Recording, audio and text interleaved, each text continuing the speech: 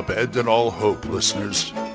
You're listening to Radio Grognard, the OSR podcast about stuff, with your host, Glenn Hallstrom. Hiya, folks. Old Man Grognard here. Happy Thursday. Hope you're doing well. Got a game tonight. Oh boy, got the MacArthur game, the bi-weekly MacArthur game. That's usually streaming, so to go to the MacArthur Entertainment Facebook page, you can probably find a link to that. I believe we do it on... Do we do it on? Yeah, we do it on Facebook, I guess. I always thought we did it on YouTube. Weird. Anyway,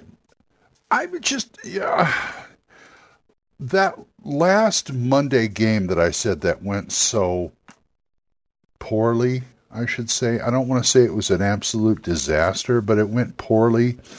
I think it was like either last episode, last episode, I was lamenting about how I was tired, the players were tired, things just didn't come together.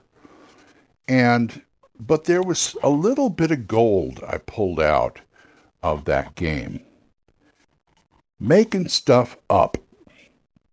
And I can say this now because that session's over. And what I mean by making stuff up is I did a little since it was going so roughly, I did a little experiment in there and threw in an encounter I just pulled out of my butt, pretty much. And this is the time when you got to trust your GM, when you get to the point where you can trust your GMing skills and knowledge of the players. Because they had an encounter with a couple of giant crabs. It wasn't going to be a big encounter. It's just that they were sailing in the ship and they got a little too close to this one rock, these rocks sticking out. These two giant crabs jumped up on the ship. Big deal. The players and the crew will take care of it. And I knew they would come out on top, but I didn't want to just give them the fight. I wanted to make something they can work. They have to work for a little bit. But I knew after the fight was done, they were going to be eating crab for the next few days. So what I did was I said, there are giant crabs, and one of them jumps on the ship, roll for initiative. I didn't even look. I could have looked up giant crab in the Astonishing Swordsman book or anything else, or even on the internet or whatever. I didn't. I just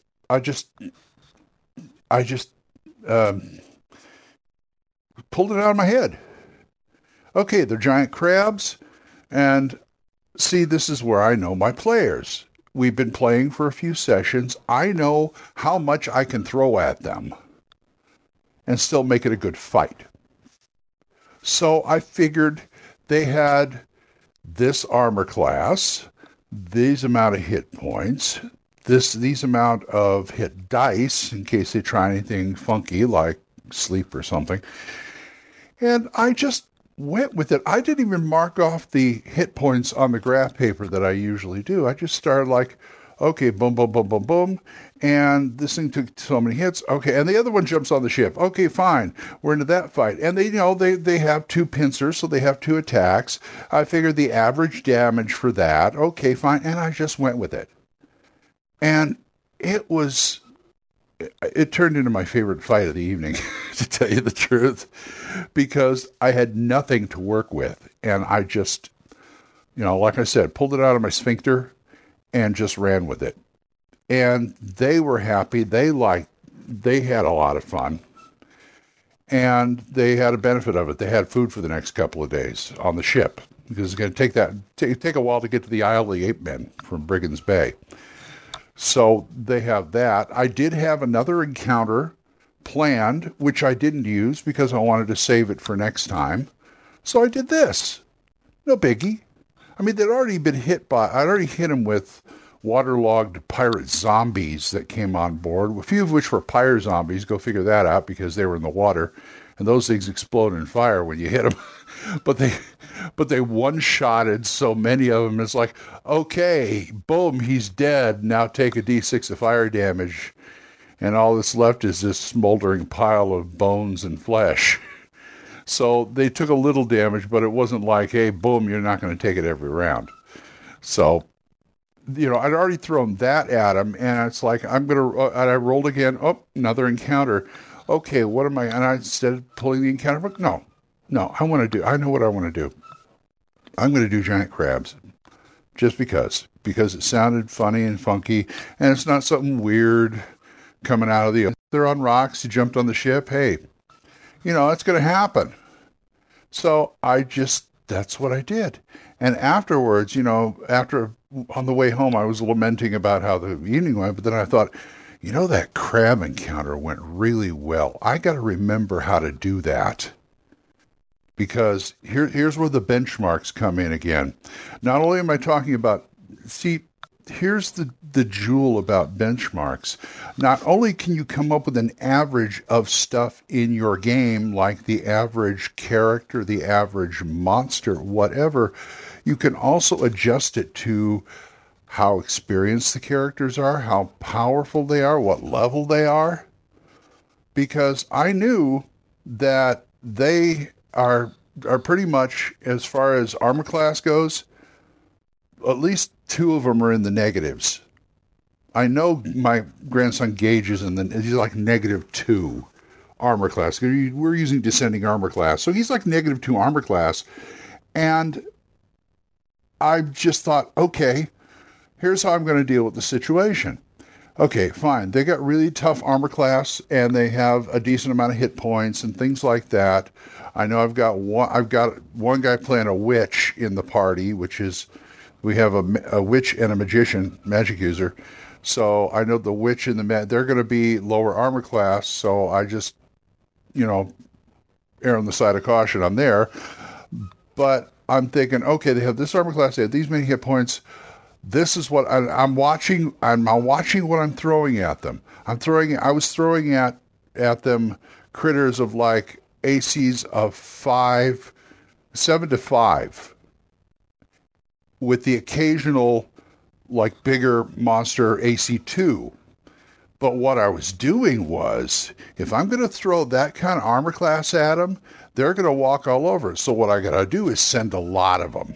I mean, I sent 16 zombies after them. Now, the fight was still a little shorter than I expected for the simple fact that the cleric decided to turn them. And he was he's really good at turning them. So they all jumped overboard back into the water. So, I know he can do that. And I know, I planned that. I took that into consideration when I ran these, but I was throwing 16 zombies at him. So if I can't throw something really, really tough at him, what I'm going to do is throw a lot of smaller stuff at him. That's the way I deal with this group. Like I said, I do throw in the occasional big boss monster. I mean, they were attacked early on by a bunch of bandits in an alley led by an assassin who had an armor class of 2. So I'm trying to vary. I'm trying to vary this is what you have to do when the players start getting up in level. You got to start throwing bigger and badder things at them, but you got to change it up.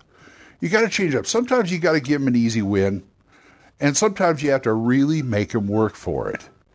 So you have to do that. My friend Carlos, who's playing in the game, he runs the 5e stuff. He knows how to do it. In Curse of Strahd and Tomb of Annihilation, he says, I keep ramping these monsters up because of where you guys are. And I said, well, I understand that. Yes. You have a lot more to deal with too with the monsters, because you got a lot more, since you're 5th edition, you got a lot more to keep track of. Me, it's just like, okay, give them the easier monsters, give them a big monster once in a while, and also change up the fact that the monsters, here's another thing about changing it up and pulling it out of your head too. You got to remember the special abilities of a lot of monsters, because that will even the score. That'll level the field right there. If I'm playing zombies or ghouls or something, and if they got like a ghoul touch and they get in close, they're like AC 5, but if they get in close enough and they can touch you, and the others can't get to you for a while, you're kind of screwed. So that can change up on you, throwing things like basilisks at them, or I don't want to go the Beholder or Dragon Rune. They're not ready for that. And besides, Astonishing Swords doesn't have dragons, and I don't think they don't have Beholders either. So, but they do have their big bad monsters, and that's the kind of thing I'm doing with them. You got to change it up, and now I know where they are. They are all 6th level, so they're like halfway through the level progression for Astonishing. It caps at 12. So I'm just, I keep looking at them. I keep looking at the monsters, what the framework of the story is pushing me towards, and I look at the next session and go, okay, this is going to happen, and I'm going to plan for 3 hours of this to happen, and I'm going to look at the monsters and go, okay, they're 6th level, they're almost 7, because I do adventure-based ups, which makes it a lot easier for me. And I got to decide when they go up a level. So I'm thinking, okay, they're a 6th level here. These are the kind of monsters I need to throw at them. This range of armor class, this range of hit points, this range of hit dice. And so I even have my sheet of monster armor class hit points. Monster hit points by hit dice. And I had that go. I had like hit dice from 1 to 12. And if they're doing a plus, I can always tack a few more hit points on, whatever. So I had that sheet too, so I could pick out it. So it's okay, this monster is a 4 hit die monster. Look down the 4 hit die column. Okay, I want that one and that one, that one and that one. Okay, those are the 4 ones. We'll go. Things like that. Monsters that do poison, breath weapons. Even flight. I mean, they are still really, really, I don't blame them, because most groups are like this. They really, really hate Sturges because they're small. They may be kind of easy to hit, but if they get a good initiative, and that's real important, if they get a good initiative, one can latch onto your neck faster than you can blink. And if somebody ain't there to pull it off or cut it off or kill it, man, oh man, you got like 3 rounds of him hitting you with the hit points, sucking the blood. You know what I'm saying? So, doing things off the cuff like that is good, as long as you know your players and know what kind of range they can handle. I knew what kind of range they can handle and turned it into a good fight. So, take that for what it is. I hope you can use it. I'm going to go start my day. If you want to talk to me about anything, this or anything, you drop me a line over at oldmangrognard@gmail.com, or you can drop me a voicemail at Anchor. And of course, we are monetized now, so as little as 99 cents a month, you can support this program, and I would thank you. And thank you, Jonathan Dorje, Wendell Jessen, and Oliver Schreck for helping me out in that regard. You guys are great. So until I see you folks next time, keep the dice warm, and I'll talk to you later. Bye-bye. Questions? Comments? Send them to oldmangrognard@gmail.com. We'll see you next time when Radio Grognard is on the air.